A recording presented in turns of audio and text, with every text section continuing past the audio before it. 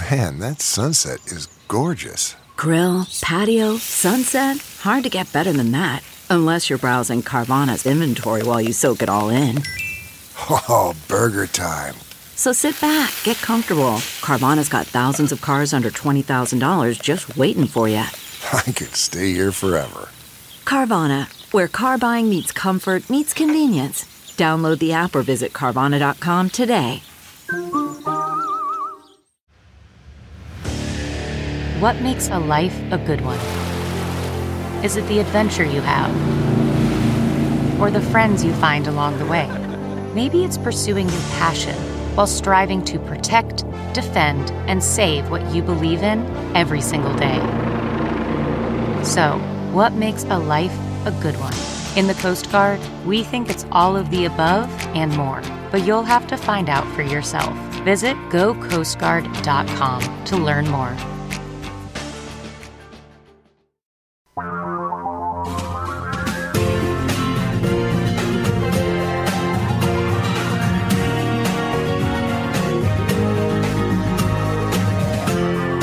This is the Thom Hartmann Program.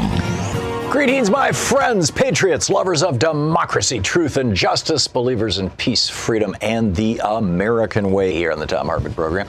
We were brainstorming new names for the weekdays the other day, just because it's the Trump era, right? So it'd be martial law Monday, toxic Tuesday, worst case scenario Wednesday, thought-controlled Thursdays, and effed up Fridays. I don't know.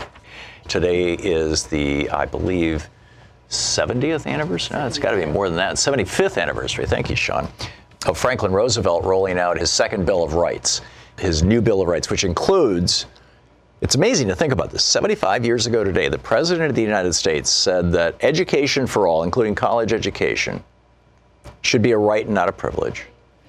Health care for all should be a right and not a privilege.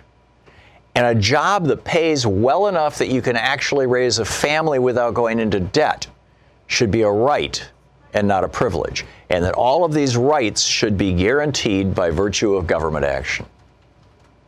And, you know, for 75 years, billionaires and right-wingers have been fighting this tooth and nail.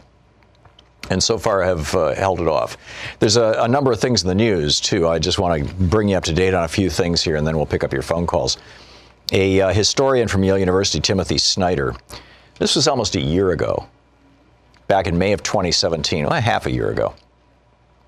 Timothy Snyder is the author of Black Earth, The Holocaust as History and Warning, Bloodlands, Europe Between Hitler and Stalin, and his new book On Tyranny, 20 Lessons from the 20th Century. He's, as I said, an award-winning historian. And Chauncey DeVega interviewed him for Salon magazine at salon.com. And you can read this. I mean, it's pretty remarkable. He said, this is what this historian, I mean, you know, he has watched the rise of populist fascists all around the world and written about them. And he said, we're still at the stage here in the United States where protest is not illegal.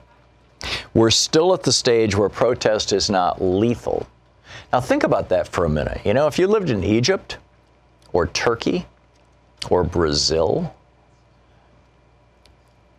in large chunks of the Middle East, in fact, the vast majority of the Middle East, if you try to protest, you could die. The Philippines, Duterte kills his political opponents, calls them drug users. He goes on to say that you have to accept that there is a time frame. Nobody can be sure how long this particular regime change with Trump will take, but there is a clock, and the clock really is ticking. It's 3 years on the outside, probably a year, before Trump throws or stages a coup and overthrows democracy. Could the state of emergency associated with the wall be something that these guys gamed out in advance, that they planned this, that this is actually part of a plan for a coup?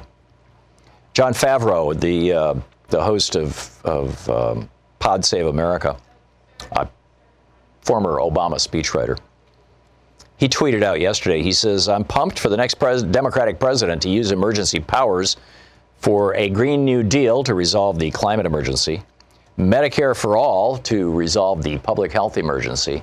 By the way, those two emergencies are actually killing people. And the new Voting Rights Act, a democracy emergency. Interesting. I guess that's making lemonade out of lemons, but, do you think? William Barr. This is a BFD. William Barr is the gentleman that Donald Trump wants to make his Attorney General. William Barr was Attorney General once before. He was Attorney General during the George Herbert Walker Bush administration. George H.W. Bush had been part of the Iran-Contra scandal, and he had a diary, a political diary that documented it. And Lawrence Walsh, who was the independent prosecutor, had subpoenaed that diary from George Herbert Walker Bush, President Bush. He wanted it. And President Bush at that point was like, he was like, you're not going to get it. And Walsh was going to court. Now, the context in which he was able to subpoena this diary was that he was in the process of prosecuting for actual crimes Caspar Weinberger and 5 other people who were former officials in the Reagan administration. This all goes back to Reagan's deal with the Iranians. You hold the hostages so Jimmy Carter loses the election, and I'll sell you weapons. Walsh at the time said he had, quote, evidence of a conspiracy among the highest-ranking Reagan administration officials to lie to Congress and the American people.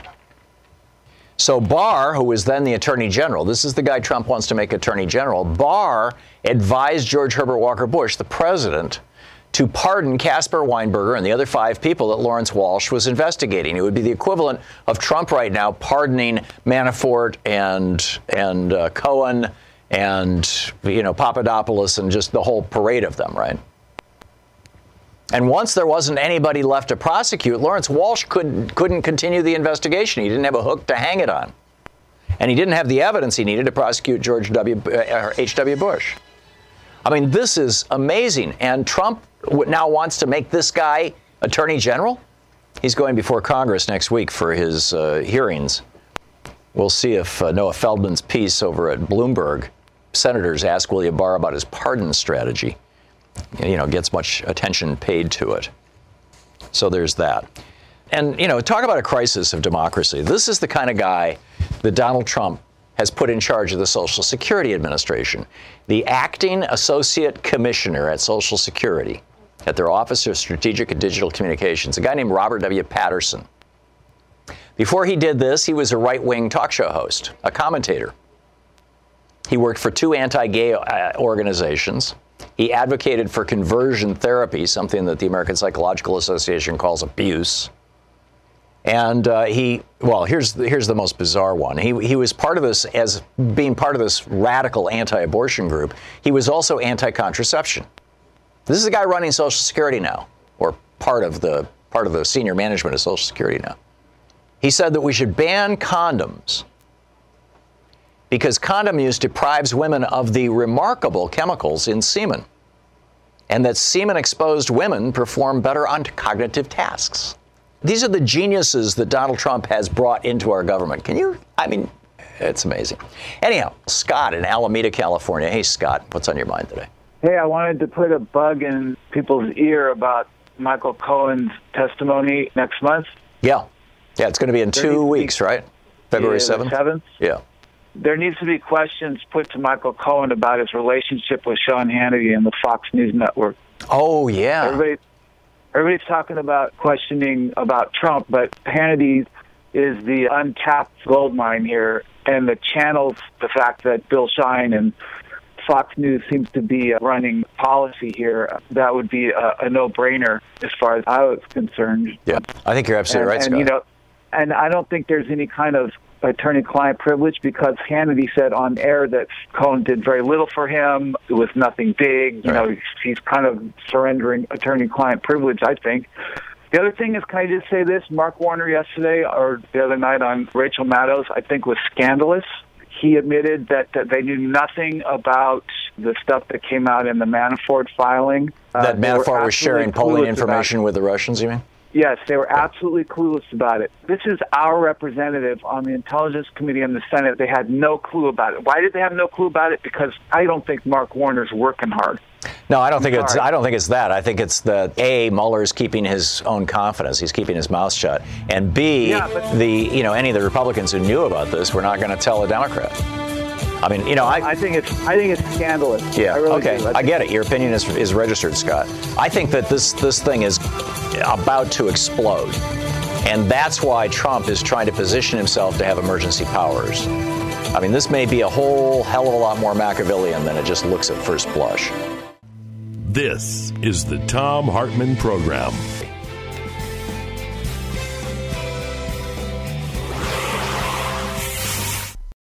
Deb, watching us on Free Speech TV on Sling TV. That's how we watch Free Speech TV, too, in Anoka, Minnesota. Hey, Deb, what's up? What I really wanted to talk about was Trump's little rant that he had the other night. And the thing that keeps sticking in my mind is how he said these furloughed employees will adjust. Right. Well, Trump, if you look at his life, throughout his entire life, I mean, his father had put $3 million into his trust fund when he was 2 years old. Whenever he has gotten into trouble, he's simply gone to daddy and gotten some more money. And he did that to the tune of, $460 or $480 million that he siphoned out of his father's accounts and things, apparently even ripping off his siblings. So his entire perspective on life is, when you have a problem, you go to daddy and you get more money. So he just figures all these federal workers can do the same. Or you declare bankruptcy. Yeah, you're right. He did that 5 or 6 times. Yep. It just boggled my mind. They'll adjust. Yeah. These are real people that are being affected by this.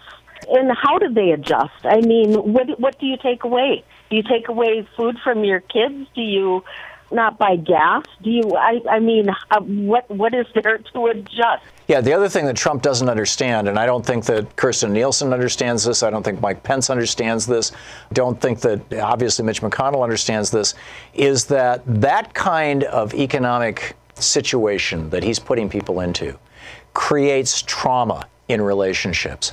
You're going to see 6 months, a year and a half down the road, you're going to see an explosion of divorces and child abuse among federal workers, among government employees. Because when you put these kinds of stresses into a marriage, very often the marriage doesn't survive. And I don't think he cares. I don't think he understands it, but B, even if he did understand it, at some kind of an intellectual level, I don't think he has any empathy for it. Deb, thanks a lot for the call. Well said. Fresh.com. Welcome back. William in Louisville, Kentucky. Hey, William, what's on your mind today? I called about these lawyers who are out saying that the president can't be indicted and he can't be tried and he can't be convicted of crimes. Article 2, Section 4 of the Constitution, if I may read that, it's like 30 words in one sentence. Sure. Clearly rebuts that. It says, the president, vice president, and all civil officers of the United States shall be removed from office on impeachment for and conviction of treason, bribery, or other high crimes and misdemeanors. Right.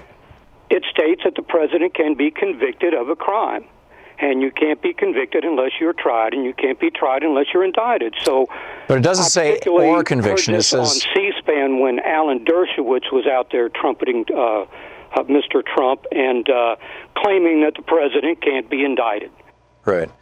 But the indictment that's specified here is not an indictment by a court. It's an indictment by the House of Representatives. That's called impeachment. Well, no, this I don't is the impeachment really clause. It doesn't specifically say the indictment. It doesn't say on impeachment for or conviction of. It says on impeachment for and conviction of. What that means is the charges that are brought against the president, which has to originate in the House of Representatives, is called an impeachment. Bill Clinton was successfully impeached. Andrew Johnson was successfully impeached in the House of Representatives. It means that the majority of the House, 50% plus one vote, voted to impeach both Bill Clinton and Andrew Johnson, and they did. Then it goes to the Senate for the trial. The trial is held in the Senate, and the Senate decides whether they're removed from office or not. And in both cases, they were not removed from office, neither Bill Clinton nor Andrew Johnson. And in the case of Andrew Johnson, I think it was just one vote. That is not specifying, as I'm reading this, William, and maybe I'm missing something, it is not specifying that any other court can do that. And in fact, that would be, I would think, be found in Article 3, which defines the judiciary. And I don't recall having read anything in Article 3 about the ability of the federal judiciary to hold the president to account. I might have misinterpreted that, but that's what I thought it said, was he could be convicted. Right, and the conviction happens in the Senate. And impeached based on that conviction. No, it's the other way around. It's saying first he has to be impeached, which happens in the House, then he has to be convicted, which happens in the Senate, and then he's removed from office. But, kudos to you for digging out the Constitution and reading it. And I wish more of us would do that. I wish Donald Trump would do it. John in Central Woolley, Washington. Hey, John, what's up? I don't understand how the Republicans can maintain their distance from Trump. They did it with George W. Bush. They did it with George Herbert Walker Bush and his war. None of the Republicans seem to ever be blamed for being complicit with the president making these bad decisions. Yeah. I don't know how they get off the hook. And the thing that kills me is that the Democrats seem to be unable to link the Republicans to their own president. Yeah, I think the media lets them off the hook, and I think you see that writ large on the Sunday shows where you have a majority of Republicans as guests and have for the better part of 15 or 20 years. In fact, I would say going back to Reagan. And they let the Republicans get away with lying through their teeth. And any doubts about that, just watch Rick Santorum or Bill Kristol on any given show, any given day. John, thanks for the call. You're listening to Thom Hartmann. Hey, you're going to start hearing nonstop weight loss commercials everywhere. And every time you do, I want you to think about Riduzone. It's the only weight loss product I endorse and the one that worked for my wife. Louise wanted to lose a little weight last summer. She read about university research and how one molecule helps regulate appetite. Riduzone is designed to boost levels of that one molecule and your metabolism too, so you stop craving the wrong foods like too many holiday sweets, and you burn calories faster. With her appetite and cravings under control, she said losing weight was easy. She has more energy on her hikes and she looks amazing. Listen, when diet and exercise aren't enough, get the only weight loss product I endorse, non-prescription, FDA-accepted Riduzone. While supplies last, use the promo code TOM, T-H-O-M, and receive 30% off a pack of 3 bottles plus free shipping. Go to riduzone.com. That's R-I-D-U-Z-O-N-E, riduzone.com. Riduzone.com. Use the promo code TOM. Riduzone.com.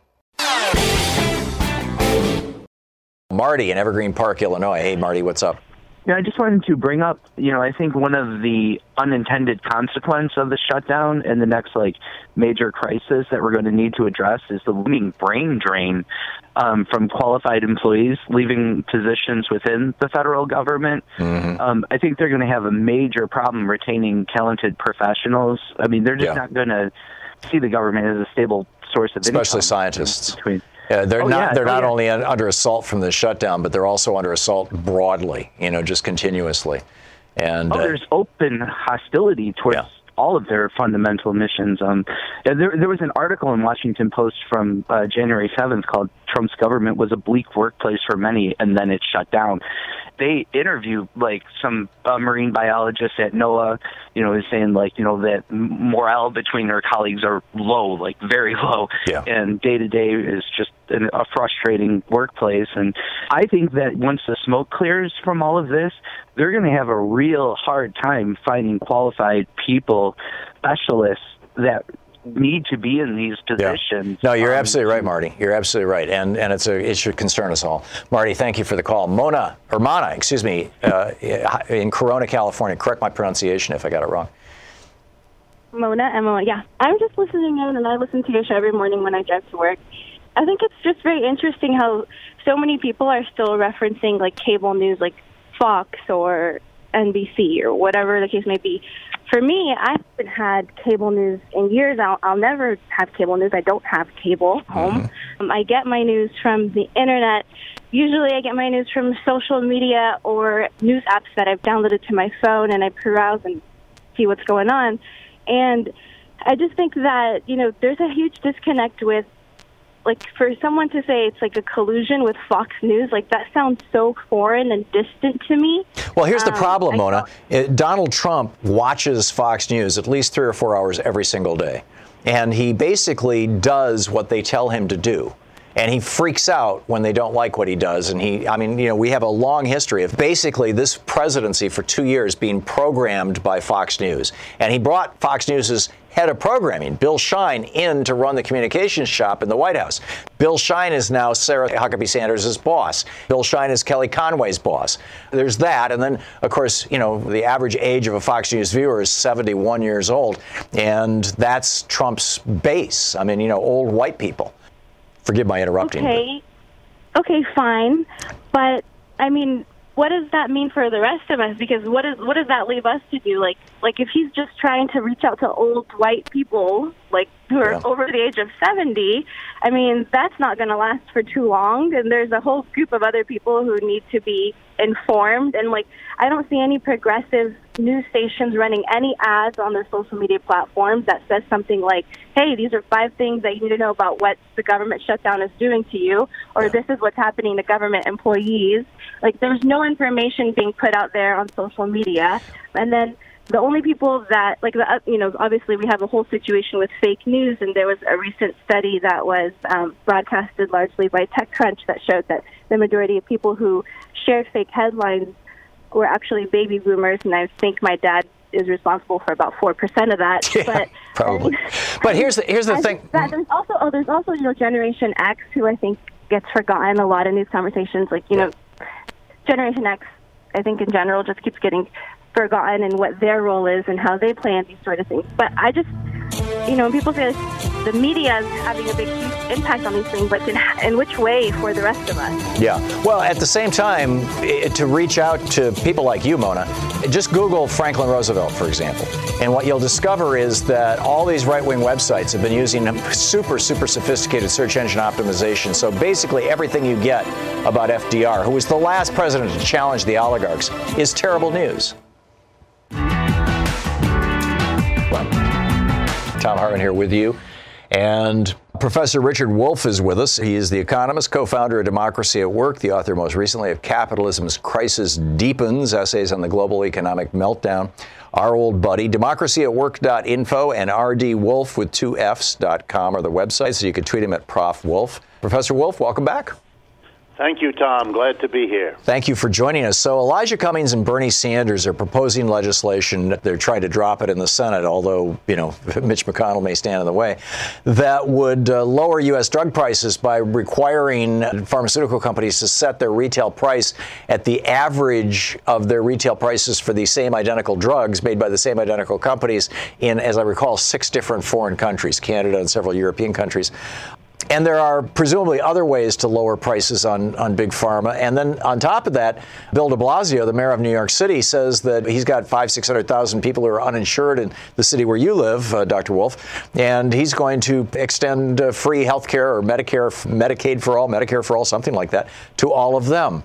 How does this work economically? And what are your thoughts on the policy wisdom, the economic wisdom of all this stuff? Well, let's start with Mayor de Blasio's activity here in New York. The real impetus behind this is not just the morality of a country as rich as ours providing basic medical insurance for everybody. You know that most industrial countries have been doing that for decades. It is a travesty of moral dimensions. But I don't want to talk about that. I want to answer your question about economics.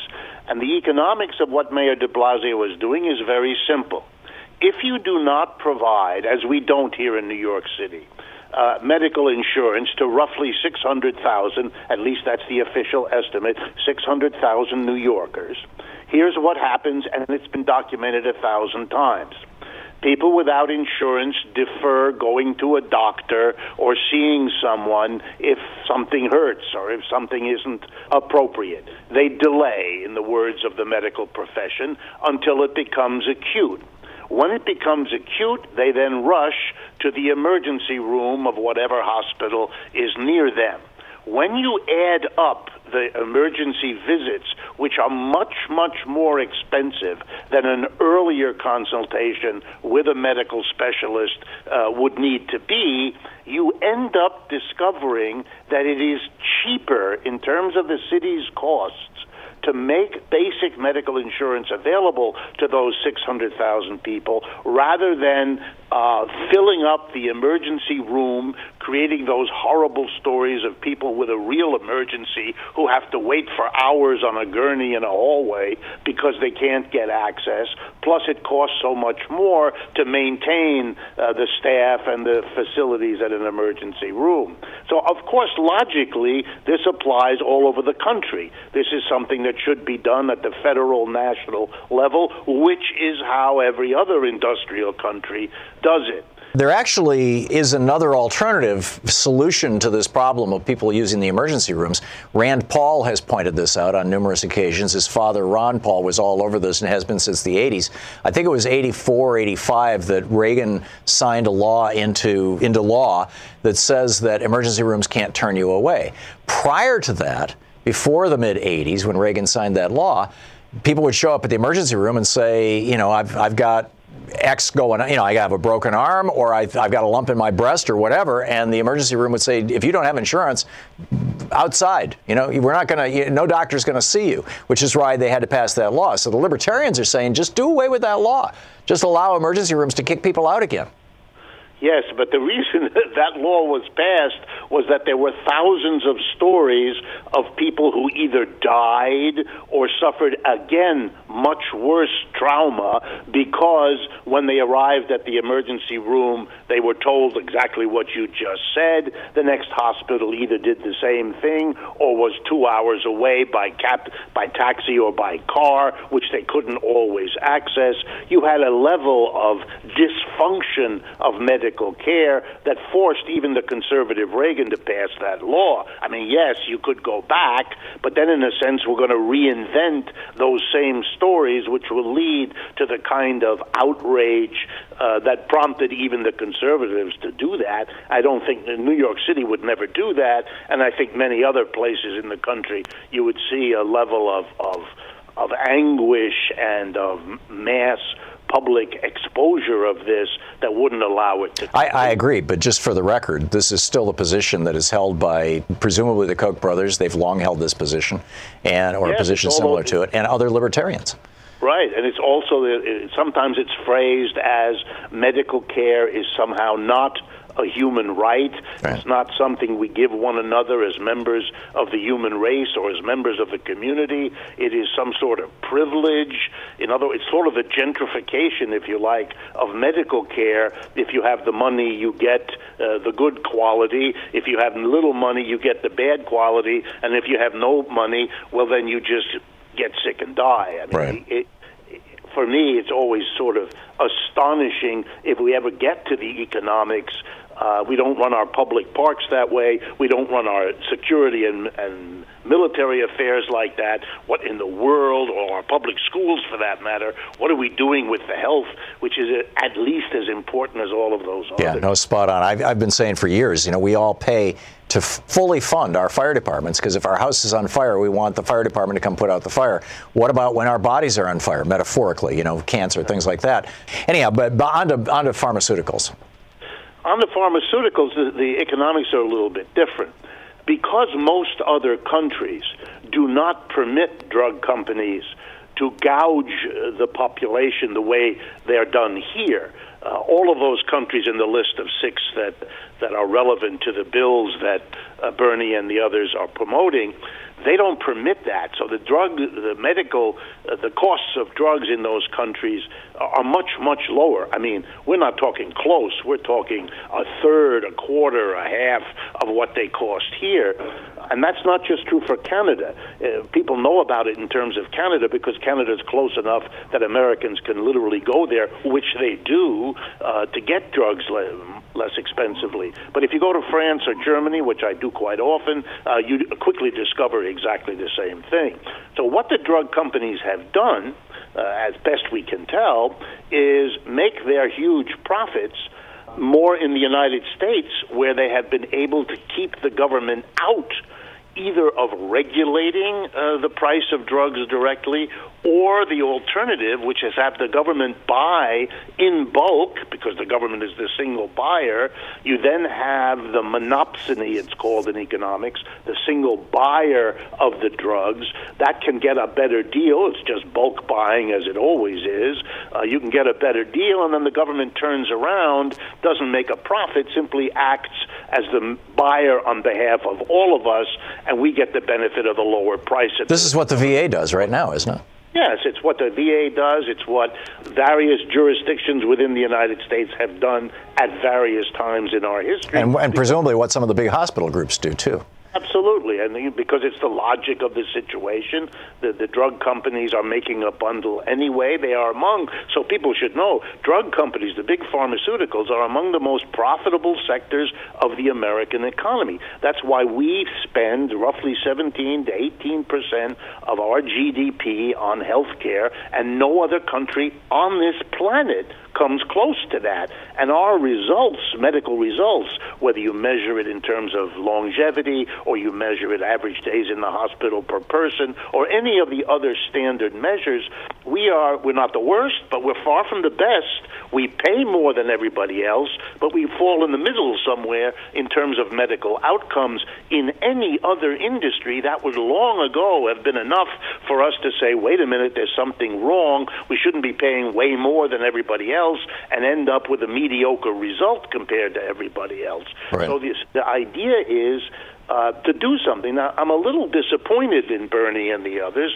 because this notion of using the average of 4 or 5 or 6 other countries' prices and link the price in the United States to the government saying, well, it can't be above what the average is, you are, of course, setting up a reason for the drug companies to try to do in these other countries what they were able to do in this country. Maybe you can see you got to be a little bit careful here. Yeah. If they use the kind of money that they have thrown around in this country, and maybe if there's a politically desperate government, I'm thinking of Italy, for example, right now. I'm thinking of Brexit and all the damage it's doing in the UK. The arrival of pharmaceutical companies with a big bag of money to maybe get the laws to be adjusted. Here's my reaction. Why are we making our drug prices dependent on whatever shenanigans go on in those 5 other countries? I understand that the drugs are much cheaper there because that's the way this system has evolved. But I'd rather see a direct statement, this is how we're going to price drugs, this is how we're going So should we do it the way that we do utilities, to say basically, okay, your cost on drugs is X, we're going to guarantee you a profit of, say, 10% or 15% or 20%, and so your price will be X plus 20%, and that's it. You can depend on having this nice, reliable profit stream forever, but you can't gouge us. Is that the way you do it? Well, it's one of the ways. But then they start lying to you about their costs. Exactly. You beat me to it. The struggle, that's why I'm a critic of this system. The struggle never ends. You come up with a plan like a commission or a plan like a government regulatory agency or even a plan about bulk buying, and what you've then done is change the rules, and now the same companies will go with their profits to try to figure out a way around it, to try to moderate the rules. So what if we broke up the companies so that there was some actual competition? That might help. You might have to try to do that. But then again, the game in capitalism is when you have competition, the winner usually absorbs the loser, and then you get back to a few companies and you're back to square one. Right, we're back to playing Monopoly. Amazing. Dr. Richard Wolff, economist, co-founder of Democracy at Work, author of Capitalism's Crisis Deepens. Sir, thank you so much for dropping by today. Okie doke. I'll be looking forward to talk to you again soon. Here's a New Year's resolution that's easy to keep. Make 2019 your most comfortable and productive year ever by getting yourself an X chair. I used to constantly feel uncomfortable throughout the workday until I realized I was spending thousands of hours sitting in the wrong chair. So follow my example and ditch that no-name Superstore chair and trade up to the X chair. I've been raving about how much I love my X chair for, years. Well, if you're on the fence about buying one, here's great news. Now you can finance the purchase of your X chair for as little as $30 a month. When you sit in it, you'll understand why I love my X chair so much. X chair is on sale now for $100 off. Just go to XChairTom, that's T-H-O-M, XChairTom.com now. That's XChairTom.com, T-H-O-M, or call 1-844-4XChair. X-Chair comes with a 30-day, no questions asked guarantee of complete satisfaction. Go to XChairTom.com now and use the code TOM, T-H-O-M, to get a free footrest. XChairTom.com. You're listening to Thom Hartmann. Jerry in Rochester, Washington. Hey, Jerry, what's on your mind today? Yeah, Tom. Every day I wake up early and go, geez, it's almost kind of exciting and scary at the same time. So I'm at the point where I think that if Trump goes where he's going and he declares a state of emergency and that expands his powers, I'm just wondering if he's going to use expanded powers to expand his powers. And thank you. Sure. Thank you, Jerry. I think that I think there's no doubt about it, and that's the thing that really concerns me, and I think has concerned a lot of people about Trump declaring a state of emergency, is that if he declares a state of emergency, he can move money around because he gains extra power. And the old saw, power given is never ceded. Once somebody acquires power, they never give it up voluntarily. Of all people on earth, Donald Trump is not going to give it up voluntarily. So it's a real concern. RJ in Greenville, Michigan. Hey, RJ, thanks for listening to 1680 AM. What's up? Hey, the Emergency Powers Act. Right. Well, there's multiple ones, actually, it turns out. Right. Is there a clause that allows Trump to eliminate agencies altogether or gut them, like Social Security or health care? Well, he can gut them anytime he wants. All he has to do is direct them to stop spending money. But he can't eliminate them without an act of Congress. Okay. I mean, this is what has already been done to the Department of Interior and the EPA. They're laying off scientists. They're dialing back on the work that they're doing. Brian Pruitt and Ryan Zinke gutted those agencies. Okay. Hey, thanks, Tom. Yeah. Thank you, RJ. Thanks for the call. Marilyn in Belvidere, Illinois. Hey, Marilyn, what's on your mind today? Oh, I just want to talk about the shutdown a minute. Go for it. I'm not crazy, but I think that the Democrats ought to go ahead and give him his money. And what they get for it, hear me out, is they get to take away his battle cry. They get the people back to work, and the people are going to be very appreciative of that, and they're going to gain a lot of political capital from that. Then what they do is they just say, we tried to negotiate with the terrorists, but they wouldn't have it, and call Trump and the Republicans the terrorists that they are, and say that they want you to look at the border because they're the ones who's really causing the terror. But Marilyn, I mean, one of the first lessons that I learned as a new parent back in the day was that the first time you give in to your kid as you're pushing them down, in the cart down the grocery aisles, and you walk by the cookies, the first time you give in to them, you are setting up that every single time you go to the supermarket, your kid is going to go off on you. The first time you feed your dog from the table with table scraps, you're doomed. Your dog is going to constantly have its head in your lap. This is not just human behavior. This is right across the whole animal spectrum. And why would Trump be any different? I think that if they give in to Trump, then he's going to start demanding all kinds of wild stuff. Well, I just know that primaries are 12 months away, and to wipe out as many of the Republicans as you possibly can so we don't have to deal with this stuff anymore. Yeah. I know people cannot buy groceries with principles. They can't. Isn't the predicate of your suggestion, Marilyn, that this is doing more harm to Democrats than to Republicans? I'm not sure that that's the case. I think it's coming to a tipping point where people are not going to care whose fault it is. All they know is they can't pay their rent and they can't buy their groceries. Yeah. And the simple reality is, if one of two things were to happen, this would be resolved very quickly, and neither one involves the Democrats. If Mitch McConnell was simply to allow the legislation that already passed the Senate unanimously on December 19th, if he was to allow that to come up to a vote, It would reopen the government, and it would provide Trump with $1.6 billion for his border wall. It would, but is he going to do it? And then he would do it if Fox News would start talking about how, and particularly Sean Hannity, who seems to be the Trump whisperer over there, start talking about, $1.6 billion is a heck of a lot. That's a great start. Plus, you got a lot of money in other areas that you could reallocate, blah-de-blah-de-blah, and let him declare victory and go home. But I think he's loving this fight, Marilyn. I think that even if they said, okay, we'll give you this, he would say, no, now I want that. But we'll see. We'll see. Marilyn, thank you for the call.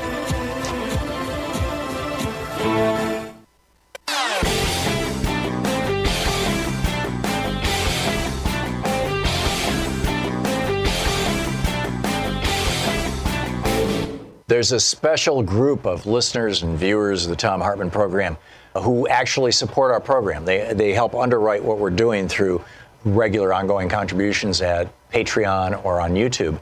And for those folks, we produce special video content that's not available anywhere else. The one that we just produced a few minutes ago is about how the Pentagon just failed a $21 trillion audit. The audit wasn't $21 trillion. The amount of money missing is $21 trillion. It's enough to pay for health care for every American, single-payer health care for like 8 years. It's a mind-boggling amount of money. The Pentagon apparently lost $6.5 trillion just in 2015. Where's the money going? We don't know. In fact, they redacted most of the numbers. Patreon.com/Thom Hartmann. Our book today for the Thom Hartmann Book Club is Notes on a Nervous Planet by Matt Hague. This is from the chapter, it starts with the chapter, A Life Edit, on page 4. I was scared. I couldn't not be. Being scared is what anxiety is all about. The bouts are coming closer and closer. I was worried where I was heading. It seemed there was no upper limit to despair. I tried to distract myself out of it. However, I knew from past experience alcohol was off limits, so I did the thing that had helped before to climb out of a hole, the thing I forget to do in my day-to-day life. I was careful about what I ate. I did yoga. I tried to meditate. I lay on the floor and placed my hand on my stomach and inhaled deeply, in, out, and noticed the stuttery rhythm of my breath. But everything was difficult. Even choosing what to wear in the morning made me cry. It didn't matter that I had felt like this before. A sore throat doesn't become less sore simply because you felt it before. I tried to read, but found it hard to concentrate. I listened to podcasts. I watched new Netflix shows. I went on social media. I tried to get on top of my work by replying to all my emails. I woke up and clasped my phone and prayed that whatever I could find there would take me out of myself. But, spoiler alert, it didn't work. I began to feel worse, and many of the distractions were doing nothing but driving me further to distraction. And T.S. Eliot's phrase from his 4 quartets, I was distracted from distraction by distraction. I would stare at an unanswered email with a feeling of dread and not be able to answer it. Then on Twitter, my go-to digital distraction of choice, I noticed my anxiety intensify.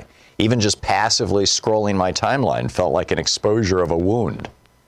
I read news websites, another distraction, and my mind couldn't take it. The knowledge of so much suffering in the world didn't help put my pain in perspective.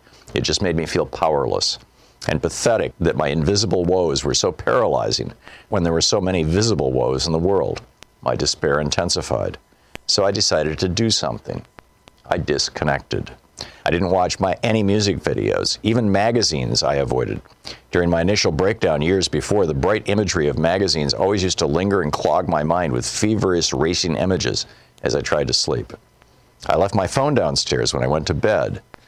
I tried to get outside more. My bedside table was cluttered with a chaos of wires and technology and books I wasn't really reading. So I tidied up and took them away too.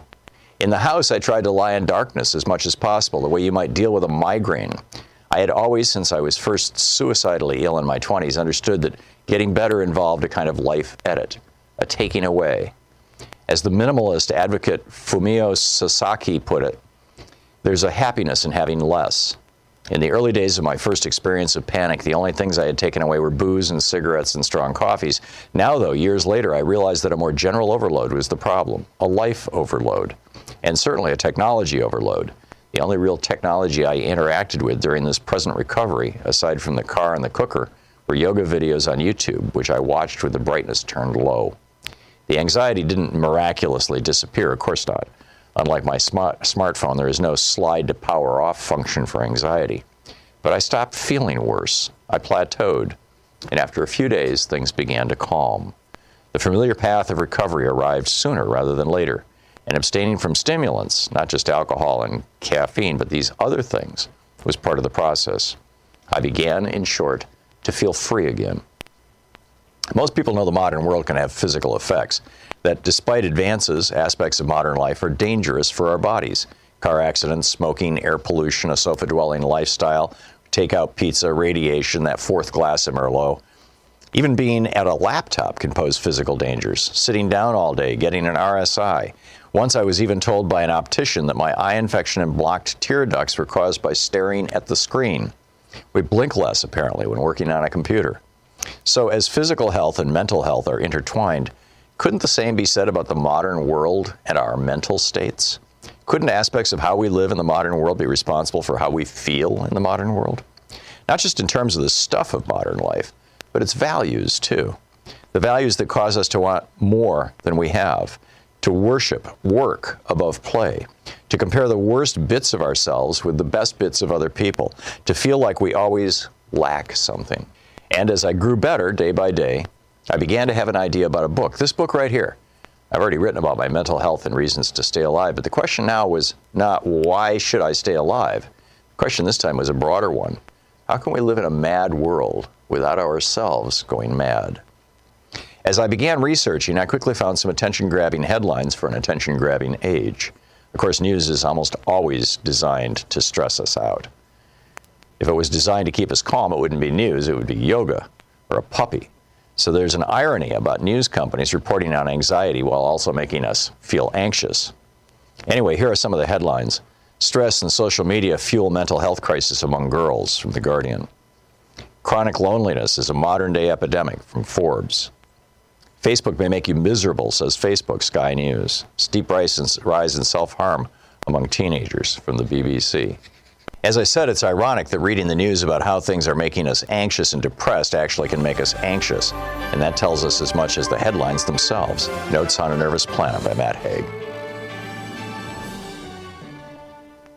If your New Year's resolutions include taking better care of yourself and being smarter with your finances, Harry's has you covered. Plus, you'll get a great shave in the bargain. Esquire magazine was so impressed they awarded Harry's their 2018 Grooming Award. Harry's smooth, comfortable glide and close shave will have you hooked in no time. I won't shave with anything but Harry's. Harry's wants to help you start the new year off right. New customers get a 5-blade razor, weighted handle, shave gel, and travel cover for just $3, plus free shipping. Just use Thom, T-H-O-M, at Harry's.com. Harry's replacement cartridges are just $2 each, and if you don't love your shave, you'll get a full refund from Harry's. For a limited time only, Harry's has a special offer for listeners to this program. New customers get $5 off a trial set from Harry's with the code TOM, T-H-O-M, at Harry's.com. That means you get a razor, weighted handle, foaming shave gel, and travel cover, all for just $3, plus free shipping when you use the code TOM at Harry's. Join the millions who've already switched and get on over to Harry's.com today and use the code TOM, T-H-O-M, at checkout to claim your offer.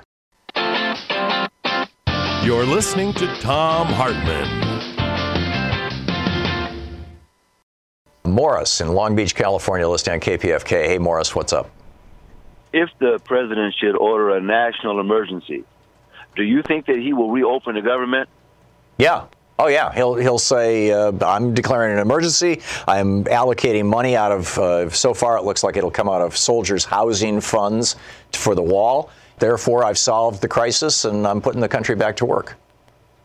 Okay, I disagree with you. I don't think he will ever reopen the government.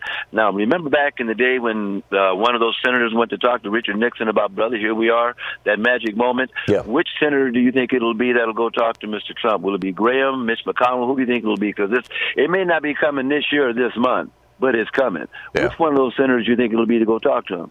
I honestly don't know, Morris. And, you know, there aren't a lot of profiles of courage in the Senate. Barry Goldwater was the guy who went and talked to Nixon. And Barry Goldwater was a man of principle. You could disagree with his principles, but he was right up front about everything he stood for, and he did not compromise. You got that right. You know, yeah, including on the Civil Rights Act. I can't see him reopening the government because this Mueller thing is just too heavy. And the best way to deal with that is to distract all of us. And the best way to distract all of us is to keep this government shut down. No matter what happens, Professor, I don't see him reopening up this government because in his mind, it's suicide. That's one of the theories that Amanda Marcotte puts out over on Raw Story is, she says that the only reason that she can come up with why Fox would push Trump to keep the government shut down is that it is pushing off the front pages and thus off Fox altogether. News of stuff like this bombshell that came out Tuesday that Manafort was apparently funneling campaign polling data, internal campaign polling data, to the Russians in a way that would allow them to micro-target. Okay, we're a little soft in this county in Ohio. We're a little soft in this county in Wisconsin. Let's, spend another $5,000 on Facebook ads that'll target just this one county in Wisconsin. And Facebook gives you the ability to do that targeting and advertising at that level. And if that's the case, if that's going to be ultimately Mueller's indictment, that here is the technique, here's the strategy, here's the method that the Internet Research Bureau, this Russian organization, used to defeat Hillary Clinton on behalf of Donald Trump in Wisconsin, Ohio, Michigan, and Pennsylvania. That's the case, then that's a horrible, horrible thing, right? A foreign government actually did successfully alter an election in the United States through the use of advertising with the collusion of that candidate's campaign. Now, Trump today said he didn't know anything about it. But I remember Trump saying he didn't know anything about paying off Stormy Daniels or Karen McDougal either, and he lied through his teeth right to the reporters about that. He's an absolute tightwad. He would not, and so, I think that that's what's going on. Morris, thanks a lot for the call. Great points all. Mike in Lomita, California, listening on KPFK. Hey, Mike, a big day for KPFK. What's up, Mike? Well, my speculation is only that, but over the years, my speculation has been more factual than Foxaganda, so here goes. Okay. I think the dumping of that information, allegedly inadvertent by Mr. Manafort's lawyers about his contacts sharing the polling data with a GRU asset, Konstantin Kilimnik, yeah. Kilimnik, I think that was pretty much the last note to sound before the big dump comes out from the Mueller investigation. I said a couple of years ago that the Republicans would be cutting Trump loose once he had fulfilled his purposes to them and was no longer of any use, and I think that's about to happen, and I think that's why you suddenly have Chris Wallace acting like a reporter and have the actual facts turning up on Fox. Yeah. And that might be why Murdoch is meeting with Mitch McConnell right now. These are the two guys who really are running the country. Yeah, and there's no loss to them for losing Chip. Putin, after all, has gotten everything he wants by destroying the North Atlantic Alliance, humiliating the United States. Other countries are not want to do anything with us for years to come, I think, on the basis of what happened with Trump. And Murdoch's gotten what he wants. Fox Fox is now starting to slip in the ratings. MSNBC just beat Fox, a couple of weeks ago for the very first time in like 15 years or something, or a decade. And that might be the thing. That might be the point at which Murdoch is saying, hey, wait a minute, this is not helping me. This is not helping Fox News. This is not helping our ratings. We're going to change. Bottom line. Yeah. Bottom line things. And by the way, one of the things I'm grateful for, aside from the Thom Hartmann Program and all the people that work there, is that no matter how many thousands of dollars in Kremlin money Paul Manafort spends on a suit, once he puts it on, he still looks like Paul Manafort. Yeah. Well, and the question that was raised, actually I think Rachel Maddow raised it last night, and I thought it was a really, really good question, is of all the Republican campaign operatives in the world, why would Donald Trump pick a guy who owed $90 million to a Russian oligarch, who had worked for the Russians for several years, who had worked for a Russian-backed, Yanukovych, I think was his name, Ukrainian president, helped him get elected? Why would Trump pick Manafort? Because when you're owned by the family, you hire from the family. Yeah, it seems. I think that's the only reasonable inference, Mike. Keep in mind, several of the guys who are on Trump's team are not just generic prosecutors. A couple of them are experts on foreign espionage and foreign practices, and a couple of them are experts on money laundering. And that seems to be the intersection that Trump has spent the last 2 decades making his living laundering money for foreign oligarchs, including Russian oligarchs and Ukrainian oligarchs. And Paul Manafort was on the payroll from the same people. Yep. And so now it kind of all comes together. We'll just have to see, wait to see if the media is going to accurately. Well, the previous comment, our governors called out Trump's corruption and incompetence. Corruption and incompetence. Thank you, Mike. Yeah, and that's what it is. I mean, he is both incompetent and corrupt, and that should scare the hell out of us. Mike, thanks a lot for the call.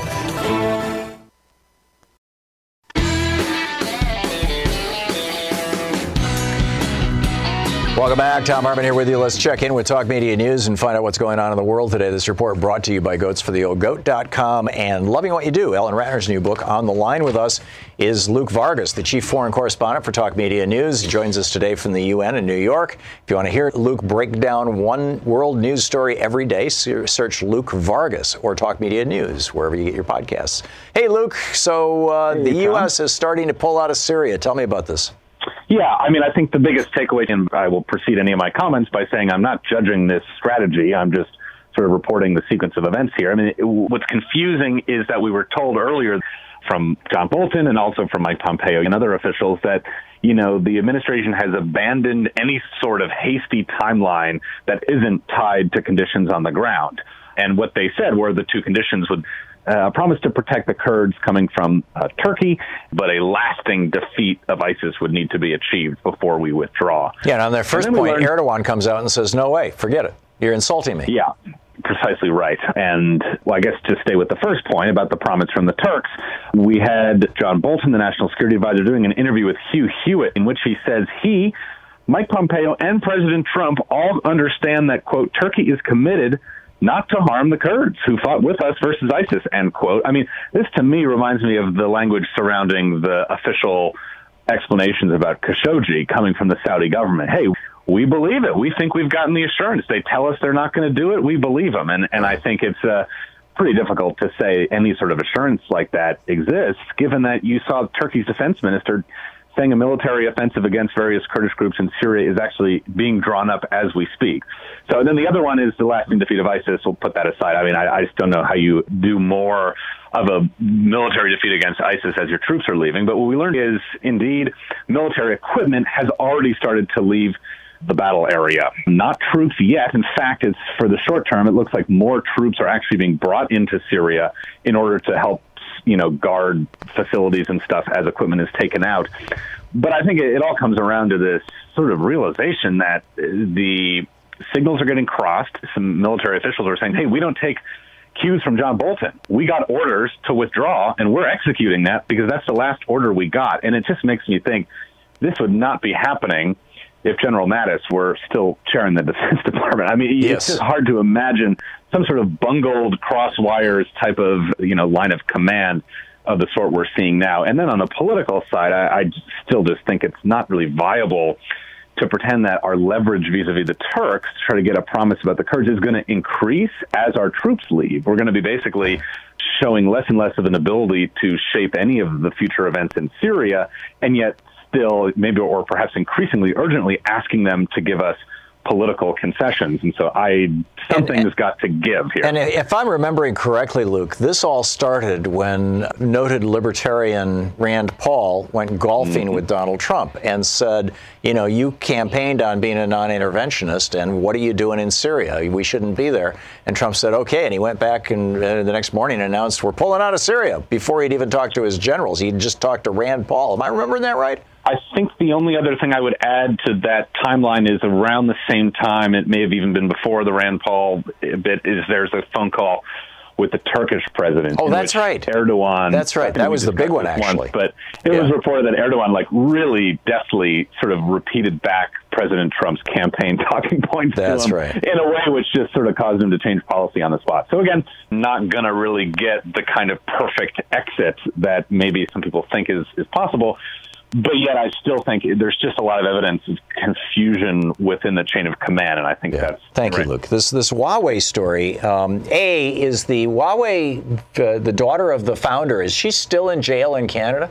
Yeah, it's been since December 1st, so that's drawing on. The news is that there's been an arrest by Polish authorities of a prominent Polish cyber intelligence official and the Poland country director for Huawei, who have now been charged with spying for China. I think two bits are really interesting here. One is that the director of Huawei in Poland was a former embassy official, and this is a pattern we're seeing quite a bit, which is that Chinese foreign policy officials who have a really good sense of foreign countries are in many times circulated into the telecom industry, which I think is a suspicious thing. I mean, clearly revolving doors are not pretty commonplace in the United States, but why is it that, a telecom company needs such people who know the inside? Well, the accusation against Huawei was that they were building basically backdoors, trapdoors, whatever they're called, into not just their phones, but into their switching equipment, their telecommunications equipment that phone companies use to run cell towers. So China could basically listen in on any conversation anywhere, anytime that they wanted.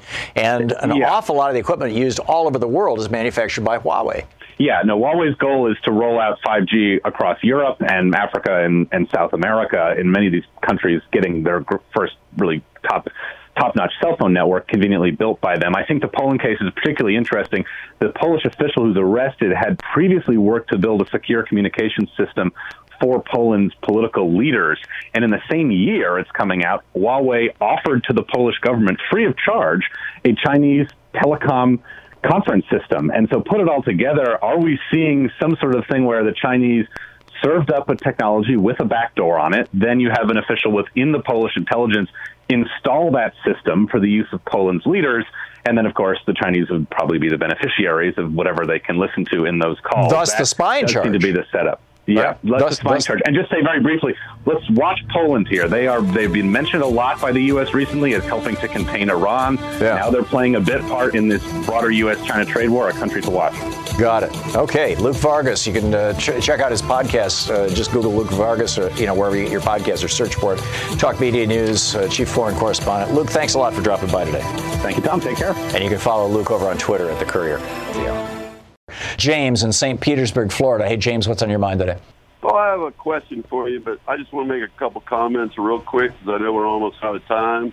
I think they ought to take that Trump tape where he says that Schumer is not responsible for shutting down the government and replay it about every hour on all the major channels. A point about civility, it requires empathy, and empathy is learned behavior, and I don't want to get into that anymore. But what I really called you about is, when did the U.S. allow non-U.S. citizens to own U.S. airwaves, i.e. Rupert Murdoch? I give it to you, and I'll hang. Well, he's a U.S. citizen now, A, and B, Fox News is not over the air. It's on cable.